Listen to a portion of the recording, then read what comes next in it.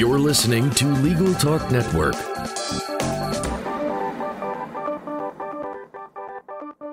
Hello and welcome to another edition of Special Reports on Legal Talk Network. This is Lawrence Coletti. I'm the producer and host for today's show, which is being recorded on location during the ABA mid-year meeting at the George R. Brown Convention Center in downtown Houston, Texas. Joining me now is Mr. Scott Sharon. He is a panelist on the panel discussion called Student Loan, the Obligation of a Lifetime. Welcome. Hi. Good afternoon. So I guess I just want to start off with a question about you professionally. And the reason I want to do that is because the ABA is driven by a lot of volunteers. And so you're here donating your time for this panel discussion. And so I want to ask you what you do in your professional life. My professional life, I'm a partner at Sharon & Lipshe. We are a debt collection law firm representing creditors for distressed debt in New York, as well as creditor rights. Okay, and what's your role? My role is a partner, and to tell you a little about our firm is over 40 years old. It's a family-owned firm, mom-and-pop type of firm. We've been a pioneer servicing the debt collection industry. We have a renowned reputation of excellence, providing outstanding customer service and collecting the debts with sensitivity while developing a respectful relationship with the consumers. Again, we represent creditors for recovery on distressed debt, creditors' rights in the states of New York and New Jersey. And we live by a motto that we have throughout our office and on our letterhead, and we train into all our staff and employees, which is that we did not create the debt, we just collect the debt with sensitivity. And it is our goal in representing creditors for the recovery of the distressed debt that we do so with sensitivity and with empathy towards the consumer. As a firm, we try to empathize and understand the consumer and work with the consumer to offer different payment options when necessary and proper within their guidelines, my clients' guidelines that is, and empathize that life changes occur, things occur, and that it's not that somebody doesn't want to pay a debt, but a distressful circumstance occurred in that person's life, in that consumer's life, that sent them in that account to become delinquent and then into recovery. So we try to understand it, empathize, work with them, and try to get them back and rehabilitate them back into a good credit history. Okay. And amongst the many debts that you guys collect on, student loan debt is in your crosshairs, correct? Yes, we represent a couple of tech schools, for-profit private schools, as well as an array of other delinquent accounts, consumer and commercial accounts. But yes, student loans is in there. Well, just for the benefit of our audience, you're not just a debt collector of student loan debt, but you're also a holder of student loan debt. So I think that puts you in a special position to empathize with the situation that people that are trying to pay off their student loans are in, correct? Oh, yeah. Yes. I finished school with a lot of debt. Okay. May I, if it's not too personal, can I ask how much student loan debt you're in right now? I couldn't give you an exact number because it grows by the minute. But no, seriously, I have probably over $160,000 in student debt. When I got out of school, I am a single parent raising a child, so I had to take a little bit more loans. And as most people know, when you go to graduate school, the federal government caps out how much you can get after the undergraduate. So I was stuck that I wanted to become an attorney, and I had already pretty much capped out my federal, that I had no choice but to go to the private sector to take out the loans. I'm grateful to have had that opportunity to achieve my goal and to achieve the educational level that I required and desired. However, I have a lot of debt that I now have a lot of responsibility, and I understand that the interest continues to accrue, and I've been disciplined in my efforts to be able to repay it and provide it for my son and myself as a single father, but it is quite overwhelming. What I do try to do with it is use it to the benefit of my firm. And as an attorney practicing in the legal collections area, my graduating with these debt burdens of student loans allows me to understand the perils that individuals face with their student loans. It allows us to understand the student's burden or the post-student's burden. We understand that the consumers have to prioritize other expenses, whether it be medical, whether it be home, car, gas.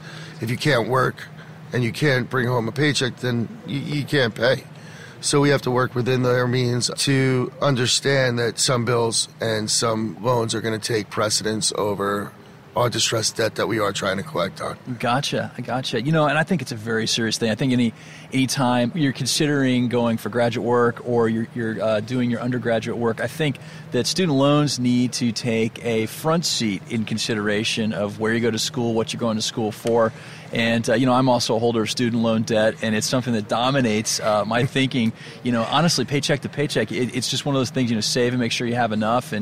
And the cost of education, I'm hearing more and more return on investment. That's the magic word. It's like the ROI. That's right, the ROI. And I guess we all have to consider that. And I think that the rising cost of education and the ability, and it's quite easy to get these loans. I mean, it was very easy for me to get them. And all of a sudden you're, up to your eyeballs in debt, and now you got to pay it off. And I think, combined, and a lot of attorneys in this situation, a lot of, other disciplines are in this situation, compensation when you start your first job, your first out-of-bat law job is not paying what it used to many years ago. And so maybe you entered school under one ROI model, return on investment model, and now you're suddenly subjected to a different financial model, and now you're in a lot of trouble.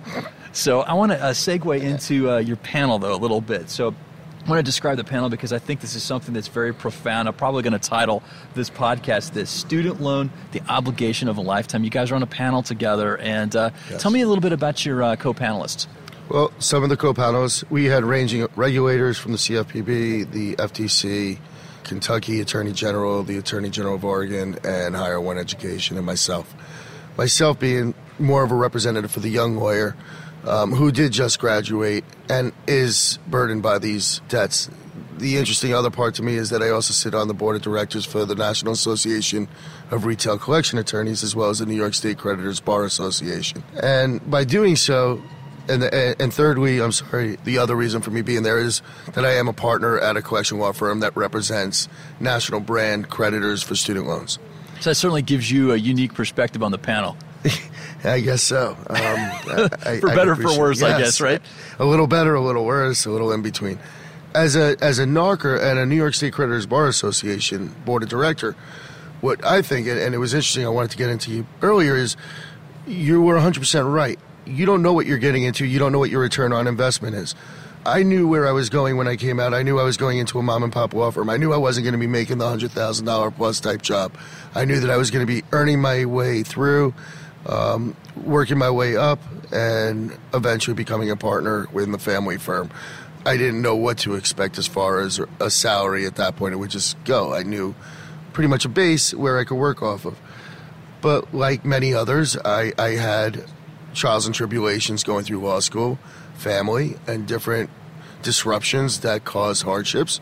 And like many, I also fell behind, and so I had to defer my student loans. I had to get on an income-based program, and unfortunately, it hasn't always been to my benefit. What I would like to see now as a board of director to NARCR and to the New York State Creditors Bar Association is that the federal government put out more education, or the school have to put out more education.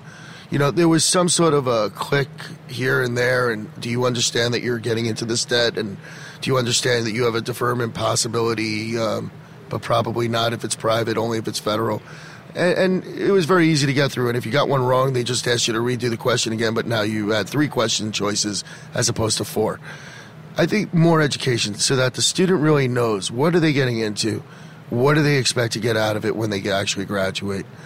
How are they going to be impacted? What is their budget going to look like? Do they need to take out as much money as they need to during their time at the undergraduate or graduate school? And are they really taking this seriously and pursuing it and not just wasting money to later fail out? So I think that a lot of those need to come out. A lot of education needs to come forward for this problem to actually be resolved.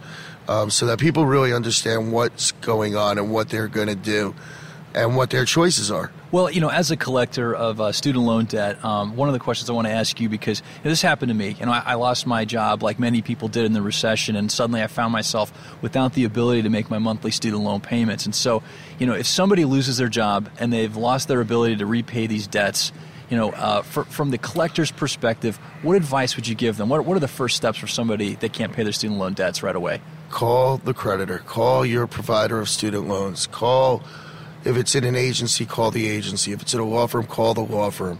Be upfront with them. Be honest with them. Let them know you're going through a tremendous hardship. Try to offer something, even if it's nominal, and go through your entire budget. Find out what disposable income you may have. Everybody understands, again, that you're going to have bills that are going to take priority and precedent over others. Your mortgage is going to take priority and precedent. You have to live. You have to eat. You have to drive. You have to be able to get to work. Or you have to be able to search for another job. And you need that ability. You need running water to be clean. So be honest with people. Tell them, this is, after everything I have, this is what I can do. Maybe you can't start the payment program right away. Maybe you need to ask them, is there any way you can give me 3 months to get back on my feet? And then we can make a payment program. Maybe I could start out at a very low payment, and I could gradually escalate that payment to get to be larger as we go over in time.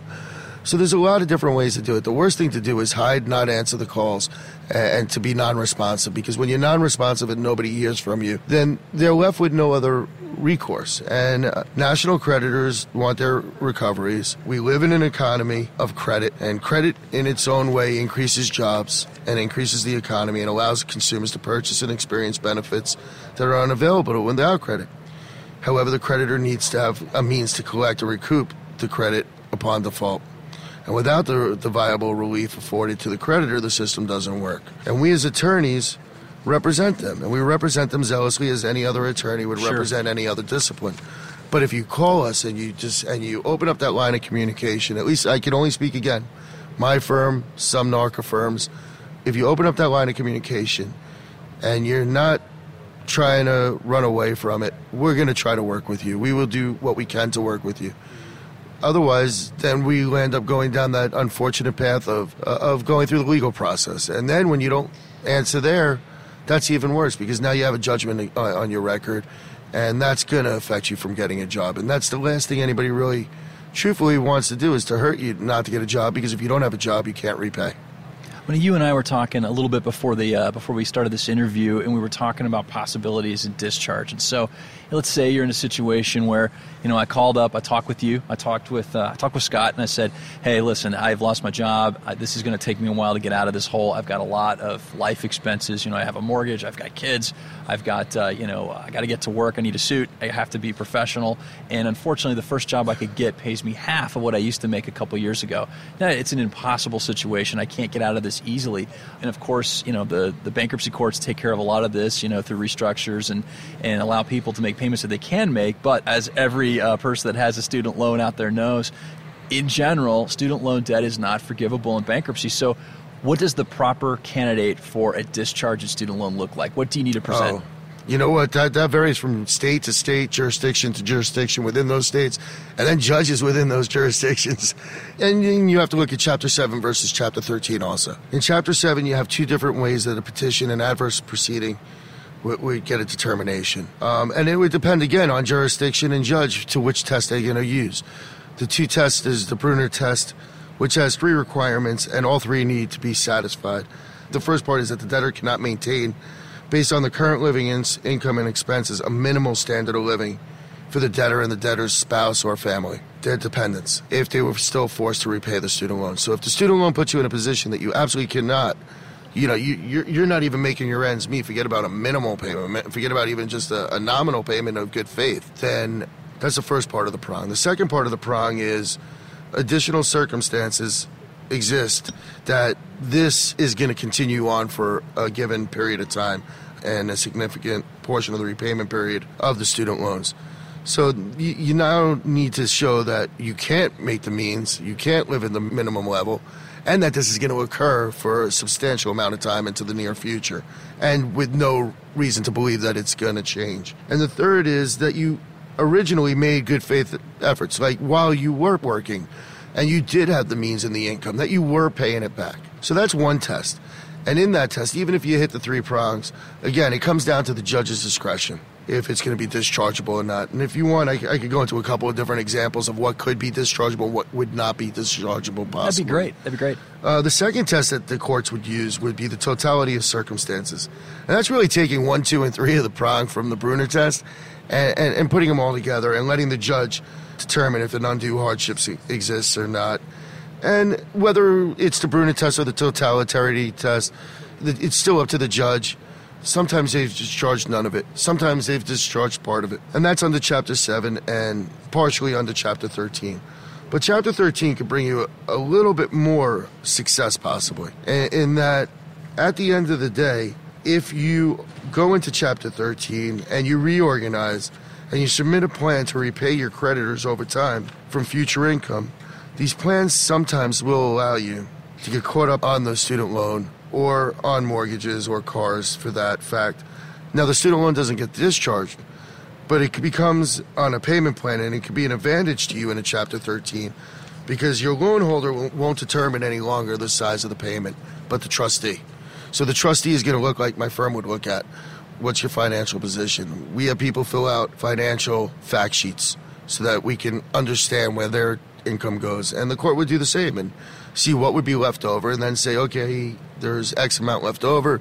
If we put that out for Y amount of years, the creditor will be paid back a substantial amount of the principal balance, and the court may deem that as fair. So Chapter 13 may allow a little bit more, but it's a very strict and rigid rule, and it's very biased to the judge in the jurisdiction to determine which test and whether or not they're going to accept the test for dischargeability, and puts us all at a position that we got to pay it back. I mean, we all want to pay it back, and I think everybody takes out these loans with the best intentions to pay it back, but again, circumstances arise that change people's lives. As me and you spoke before, there are people that I meet that are just the smartest people in the world, and they've been handed a deck of cards of 2s, 3s, 4s, 6, and 9, and none of them the same suit. Then you find this other person who may not be the smartest individual in the world, but somehow got a hand of 3 aces and 2 kings. You show me who's going to win that. You know, so sometimes it's just it just comes down to luck in life, and it's unfortunate. It would be nicer if there was a little bit more dischargeability in bankruptcy. As a consumer now speaking, not as a collection attorney. Right. But as a consumer, I'd like to see more. But as a collection attorney, it doesn't affect me one way or the other because it's not something I would personally bring up. I would think it would be very poor taste to bring it up to a student or somebody that's graduated trying to handle their student loans and say, hey, you know, you need to pay this back because it's not dischargeable. Right. It would just be very poor taste. You know, and between total discharge of your debt, or some type of restructure, I mean, the lending institutions will work with you in a lot of different ways, and a lot of a couple different programs. One that sticks out to mind is income-based repayment. Another one, which I used because I was calculating the numbers, was, I put my loans in deferment, went into forbearance, I deferred paying back. And one of the downsides of that, obviously, is that whole time you're not paying, your interest is still rising. The interest is compounding, and the underlying principal grows. And so when I finally turned the light switch back on my loans, I ended up owing more than when I started off paying them. I'm very much in the same position as you. And remember that deferment and income-based repayment programs are only federally based. Right. They're not. You still got the private loans. They're not generally. There are private companies that do work with them. I can tell you I have private, and my private have given me deferments, and they've given me income-based payments. But those are generally federal, and those work better in the federal system the way that they have them set up. And like you're saying, I've been in an income-based repayment program, and I owe more today than I did 4 years ago when I started paying off my student loans. And I've paid every month, and I pay quite a bit. I don't pay a minimal amount, a nominal amount, at least not in my eyes. And over the 4 years, I've paid a substantial amount of money to the point where it's amazing to me that my student loans keep increasing as opposed to going down. But as I said earlier, I understand the obligation, and I understood what I got into and with the interest, and I will stand by it, and I will do the best I can to get through it. Well, I want to leave the audience today with a few takeaways. And so the first two, I think, the first one, to thank you so much for, everybody out there who's having some hard times paying your student loans back, and you get to a point where you've decided that you can't possibly make the payment back. I think one good takeaway is, call your creditor. Absolutely. Right away and try to work with them. And I think that's one. And I think another takeaway I get here is that, do the best you can. I know that lawyers are not, financial majors or anything like that in general, but, do the best you can to understand the workings of principal and interest and understand compounding, how quickly your debt piles up when you're not paying it. And I think that's a good place to go. Like one of the things I always tell everybody, obviously you need to run this through a spreadsheet. Maybe talk with a financial advisor if it's complex, if you have complex finances. But try to prepay your loans. When times are good, prepay. There's problems with that too, though. Of course there are. That's why you got to get penalties there, so they get you each way. Well, right, and that's what you need to talk with your creditor about, whether or not there's a penalty. You need to really call them, and like you said, keep an open line of communication. Call your creditor. Call whoever the student loan provider is. See what you can work out. See if you can work around some of those penalties. Some will work with you. I can't say all will. No, I've got one more takeaway. And this is something you can help us with. I think you're in a unique position to help us with this because you're on both sides of this fence. Let's say 20 years from now, your son's going to law school. All right, you're considering. I like law. I want to work in law. And student loans are a lot. But what is the best piece of advice you can give someone thinking about taking out debt before they seek a career, whether it's in medicine or law? But what's the single best piece of advice you can give? Shop around. Shop around. Look at all the options that you have. Put together a budget of what you really need. See what you really need to get through. Remember that this is school, and maybe keep it to the minimal. And don't worry about having to go out so much. Keep your expenses as low as possible. It's advice I wish I had when I was younger. But to keep everything as copacetic, as normal as possible, as low as possible, budget yourself. Take only what you need, no more than what you need. And if you need more, find more work. Go get a better part-time job or get another part-time job. Because you will cripple yourself. Now, that's not to say that there are people that won't need to have to do what I did and won't be in a circumstance like I was as well, where I lost half of my income coming into my family and had to keep things going at the same time and go to law school.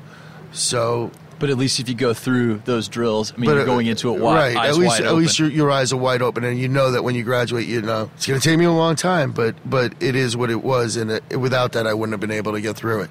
But try to go through, as you said, with your eyes wide open. Look at it. Talk to your family members. Talk to the guidance counselors. Talk to all the counselors in the school, financial aid. Find out exactly what you're getting into. Find out if there's any other loans that are available out there. Go to your local bank. See if they have a better interest rate. Maybe they have a better interest rate and a better program. You don't know. So go and look at all avenues before you make it, and be an educated consumer. That's the best advice I can give you. Well, it looks like that's a great place to leave it as we've reached the end of our time. I want to thank Mr. Scott Sharon for joining us today and giving us some great advice. And if our listeners want to reach out to you and learn a little bit more about this and you have some time to donate, how can they get a hold of you? You can always go to my website at Sharon and Lipshe, and there's a contact section there, and you could write an email. The email will come to me, and I'll be happy to reply to you as quickly as I can. Oh, well, thank you so much. Well, this has been another edition of Special Reports. I'm Lawrence Coletti. Until next time, thank you for listening.